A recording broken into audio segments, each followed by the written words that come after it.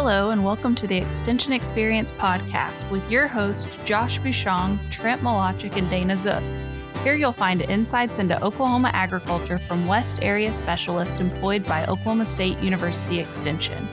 Their perspectives come from assisting county educators and producers in the areas of agronomy, animal science, and economics. Thank you for joining us. Hello, I'm Trent Malachik. I'm Dana Zook. And Josh Bouchon. Welcome back to another episode of Extension Experience, and we're going to talk some today about the drought and kind of the lack of rainfall that Oklahoma's been experiencing through the month of June. As depending on when you're listening to this episode, we have some relief either on the horizon or currently falling across the state, but that's not necessarily going to get us out of the situation that we're in. And this has been an abnormal year. We came off of 2018 and 19 kind of more normal grazing patterns, and we're getting now into 2020 is kind of a little more of a drought year and running out of some forage as we move in through the summertime or into the summertime even, because summer hasn't even technically began yet. No, it's the 22nd, right? Maybe that's good. Yeah, as we currently record this, and we're coming out of actually late spring running out of grass, which just isn't necessarily something I ever like to think about. But that is part of living in a semi-arid region of the country and something that we have to deal with. And today, I think on the docket, we're going to talk some about stocking rates and pasture management, trying to maximize forage. I'll talk some about programs that we can go through the government, USDA, and some of those relief programs for drought. But before I just ramble on too much about this, Dana, what do you see out there across the state, and why do you think we're running out of grass? Well, so Oklahoma is very diverse. I want to make sure our audience knows that. So we are here recording in Enid, Oklahoma, and currently before today we're recording on the middle of June. So just so the listeners know that. But so it was getting very dry. We've gotten to the point where a lot of producers either need to move pastures or think about, getting an alternative forage or feed source for their cows. I've had a few calls in the last couple of days actually about feeding cows more of from like a supplementation standpoint that we would think about in the winter. So they're starting to feed hay. What sort of supplement do I need to pair with hay? And so that's what's going on in this location. Now, in the eastern part of the state, it's pretty different, right? Yeah. They've had quite a bit of rainfall. I think I printed off a Mesnet report here, 90-day rainfall accumulation according to today. And I'm not sure it includes today's rainfall. But so right now out in Boise City, we've had in the last 90 days, 1 inch. And that's in our Oklahoma Panhandle, one of the areas that we all cover, down to about Idabel, which is way southeast Oklahoma, has had 20 inches in 90 days. So very diverse. The eastern part of the state, those guys out there, they say that they are wet, right? I don't know if you've heard anything from out there, Josh. Yeah, a little bit. Yeah. They're always a few days away from a drought, so they always get dry pretty quick. Their soil profiles are different. Yeah. You have more forest area in that region of the state. You get down towards Idabel, and soils can be shallower compared to some of our native rangelands. So they get more rainfall. They need more rainfall in terms of the way they manage their grassland as well. But you mentioned the last few months, I know at least north central Oklahoma, we've had a lot of references back to 2011 of that major drought. And just depends on where you are. Kind of, if you look at the drought monitor from Garfield County down southwest of Dewey County, there's a strip through there that's definitely in the D2 severe drought. And so for guys like them, we've definitely had a bigger impact. But if you compare the whole state back to 2011, obviously 2011 was really worse in the far western tier counties up into the Panhandle, but is more severe over a wider area. But this year, for some guys, it is worse than it is from 2011. Well, we even have some D3 extreme drought, which is important to note in terms of livestock forage disaster payments. It all is based off of the drought monitor and how long you've been in those different types of drought. But I've seen a lot of comparisons back to 2011, and we're still not close to touching that summer. Well, luckily. I wonder if it too, 2011, I don't remember what year it was, but how many days we had over 100 degrees. So we haven't got quite there yet. So for 100 days, yeah, over 100 degrees. It was ridiculous. So we are not quite there yet. I think the warm temperatures that we've had and the wind has been particularly drying. The unique thing about Western Oklahoma that I've come to learn is that the evaporation is so high. You can just for crops and for everything. I won't talk about crops, but just for grasses and that sort of thing, you've got just very high rates of evaporation. So things just dry out very quickly. Flash droughts, that sort of thing. So in the Oklahoma Panhandle, just to kind of give you an idea from across the state, we have what we call shortgrass prairie. The range for total grass growth tonnage is about 1,000 to 2,000 pounds of forage per acre. And now that will vary, but on a normal year, we could see that.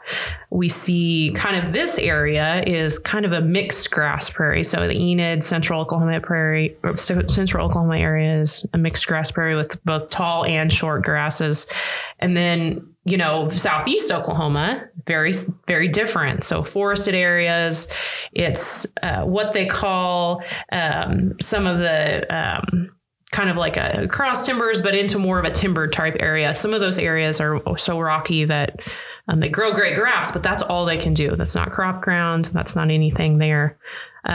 Northeast, tall grass prairie, of course, the Flint Hills kind of area, Osage area, that can be much more production there. You can get up to 5,000, 6,000 pounds per acre there. And then I skipped Southwest, but they're also kind of a mix, but more bordering down into that short grass prairie area. So very, very different. And here we are talking about native grasses. And from that perspective, improved grasses, they grow Bermuda grass and some of those improved grasses all over the state. So just varied, especially from the rainfall. And so, from a livestock standpoint, it gives us kind of an indication what we should stock our pastures at from a rainfall standpoint. Now, like Trent said, it's hard to... He said this earlier, it's hard to, pick what is our average rainfall because it can be so high one year and so low the next. And what's the middle of that? I mean, yeah. And you also got to think about in this part of the state where heavy crops on the ground are our best ground.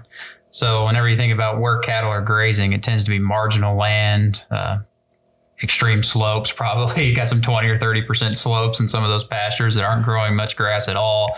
You have exposed shale bars in those pastures. So I think about if you're an improved grass grower, if you have Bermuda grass growing on some class 1 and 2 farmland, well, your stocking rates are going to be much different than that guy growing or raising cattle on native grass pastures. It's ground that's way too rough to even drive a sprayer over, and you got to spray it with the plane.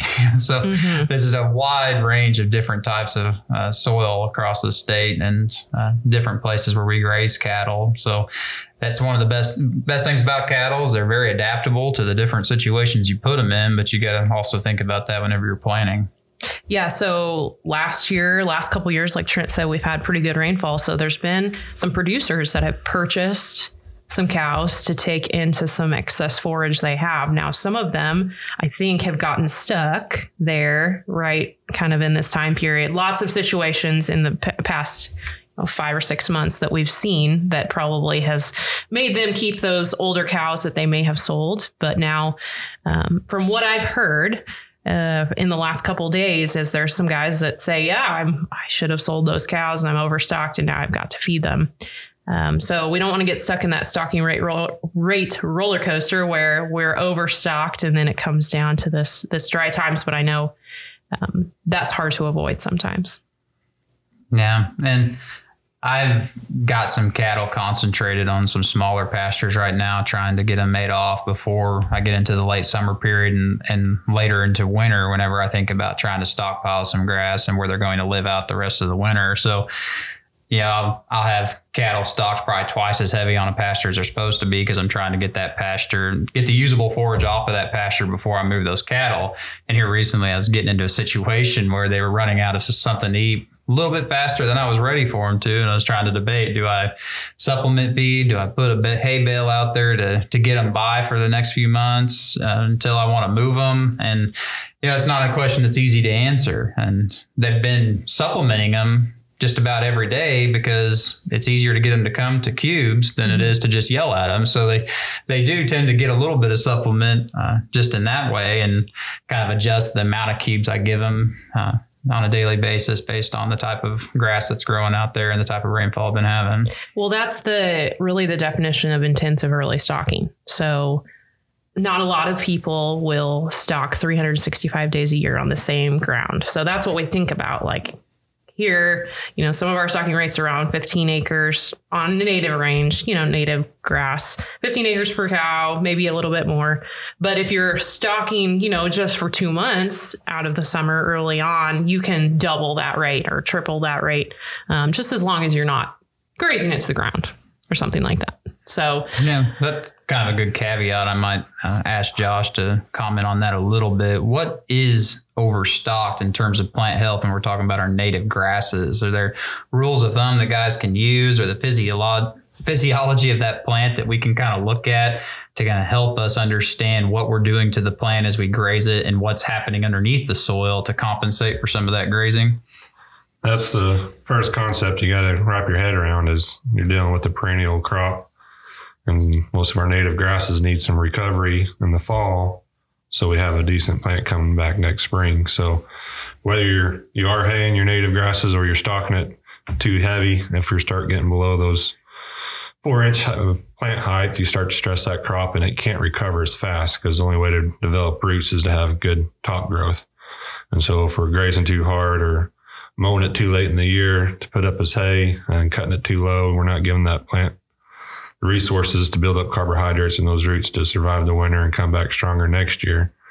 That's the reason we have some staying thin out and some less desirable plants come back in. That all goes back to that stocking rate. Well, that plant's harvesting sunlight for you. At the end of the day, we rent ground because sunlight hits it, and that's what we're harvesting. It's kind of like our little solar panels out there as those plants. And whenever you think about haying a crop and you cut it off at the ground, you remove all the leaves and all the material that plant has to conduct photosynthesis and collect sunlight. So the only way it can regrow those those leaves is from the roots, that stored energy. And then whenever we start grazing our grasses lower and lower and lower across throughout the drought period, that keeps robbing from those roots, the stored energy, and then your roots get shallower and you don't have access to some of that subsoil moisture. And that's where we see flash drought really get us into a bind. And you can see that on some of those slopes, or at least I do in the pasture. You'll see those slopes start burning up faster, and you can think about those plants either don't have as much soil to access, whether it's because of shale or rock or different things across the field, or if it just has to do with those plants being overgrazed and not having a good extensive root system. And another thing we've seen, areas have some lighter ground down by the river, sandier ground. If you overgraze it, it starts to get blowing on you. So you can definitely lose a stand of native prairie pretty fast by overgrazing that way as well. I just think we have a really good fact sheet. I'm trying to really remember which one it is that shows those pictures of you graze the plant, this far, and the roots start growing for this amount of time. It's like if you graze it, less than 50% of the plant height, then the plant stops growing for 30 days or something like that. It's really an interesting visual to look at. Of course, we can't show that to the listeners, but it is a kind of something to really think about. And some of our guys are maybe heavier on the farmer side and rangeland side, often have the concepts that, we've dumped more inputs into it, throw more fertilizer onto it, spray it with herbicides, and get that to be more productive. And obviously you need water to do that. So under drought conditions, putting out extra nitrogen is not going to help you that much. You'll take advantage when you do get rain, but if you do have some less desirable species, certain weeds like pigweeds are going to be higher in nitrates. We'll have issues if we over fertilize for what the plant can utilize. So they don't necessarily recommend to fertilize native grass, native pastures, right?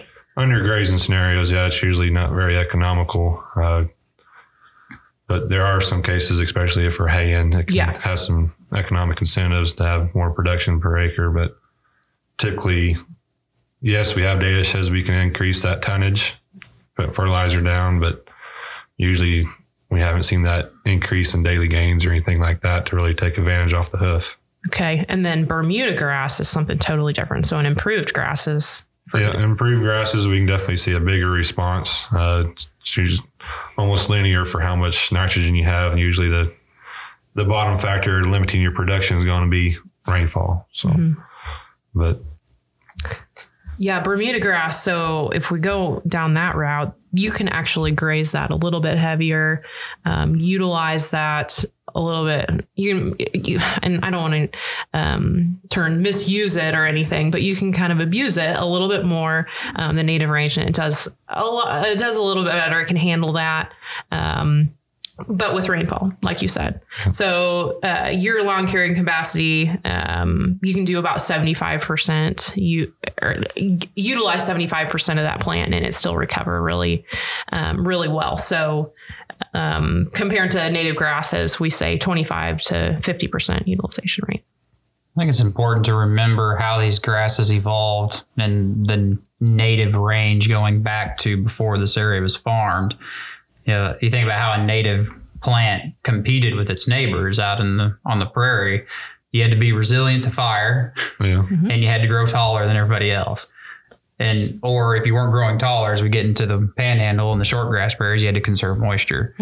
And you think about eating off a big blue stem plant down to the ground. That's never the way that plant lived its life in a natural setting, in a situation where it wasn't overgrazed. Because another concept is it was overgrazed by herds of buffalo, but it was short-lived. It wasn't for months on end. It was just a quick nip it off, and it had time to recover. It was allowed to recover, and that's not the way we ever approach this stuff. You drive by a paddock with cattle in it that's overgrazed, and all the grasses are short. And what you end up seeing in that situation is the native grasses can't compete. So some of like Bermuda grass, it's more prostrate growing along the ground, ends up surviving, but then it's also dominated by some of your native weeds like thistles and nightshade that can compete because they're covered in spines and nothing's going to eat them. That's the only reason why they're still out there. A cow will eat a broadleaf weed as long as it's not resembling a cactus. And I think that's a really good point too. The buffalo coming to graze across the prairie. So that prairie was able to recover during the growing season. It had rest, probably, I would assume. It was eaten off, and then it had rest during a time when there was moisture. Some people who say, well, I give my pastures rest, I don't run on them in the wintertime. Well, they're not actually getting a lot of moisture in probably the driest time of the year. And they're not actively growing, putting some of that energy back into the root system. And so it is pretty important to kind of have a rotational system so that you can give some of your pastures a rest during the growing season. That kind of goes back to fertilizer too. There wasn't a magical machine that came over the prairie and fertilized those native grasses. So they became very efficient with the nitrogen that they were given, and the kind of recycling nature of the prairie where everything eventually made it back to the soil and was recycled. But nowadays you'll wean 500 or 600 pounds of cow, and that whole animal is removed. Well, that grew out of something. The minerals and everything that go into making a living animal are taken out of the soil. And so, it might behoove some of us to go ahead and soil sample some of those pastures, but just remember that there's not very few instances where nitrogen fertilizer, at least, is going to pay in terms of fertilizing our pastures. We also have to think about if we have converted farmland back to pasture, pH can be a big issue too.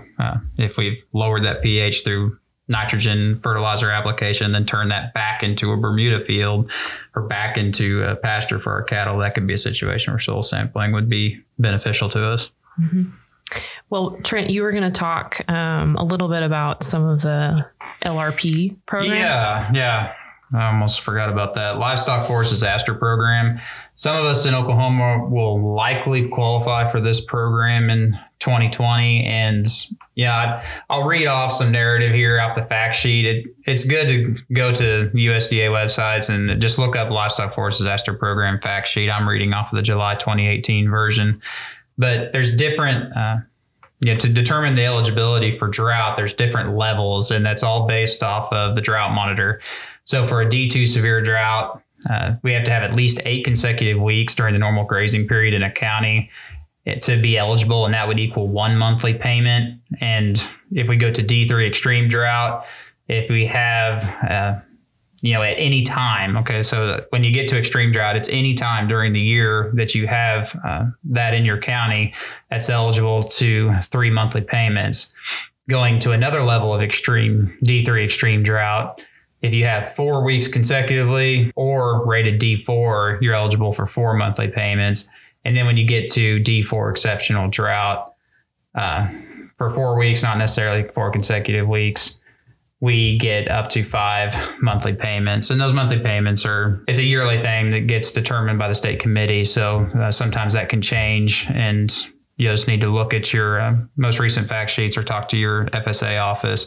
But, more eligibility on that will come out later on. Some counties have qualified, but we'll get further through the year and determine how much we're going to qualify for. But that'll be useful to a lot of producers to get some relief and basically that's just meant to give some relief for that extra feeding that we talked about. If you run out of grass and you have to purchase feed, that's the kind of the idea behind that program, but something to keep in mind moving forward. So do they have to apply for that like preemptively, or they apply for it after it has happened? It has to be after it happens because we have to determine the amount of drought. So we'll go through this year, and I'm not going to get too much into it. So we'll like I said, we'll go through some of that later on if sign up occurs and we get some more information from FSA on whenever people need to start actually calling in and getting some of those programs rolling. But not necessarily something we need to worry about right now, but it will come up.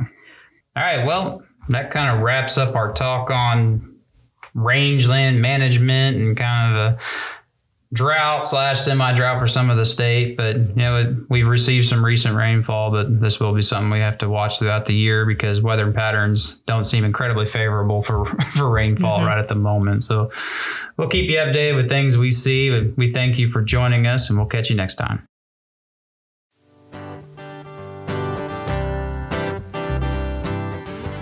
We hope you've enjoyed what you've heard. If you would like to hear more or follow up on the topics discussed, please reach out to your local county extension agent. OSU has a presence in all 77 counties with educators eager to assist you. Also, please consider checking the description for links to our social media pages and further information pertinent to the conversation. Thanks again, and we'll talk to you soon.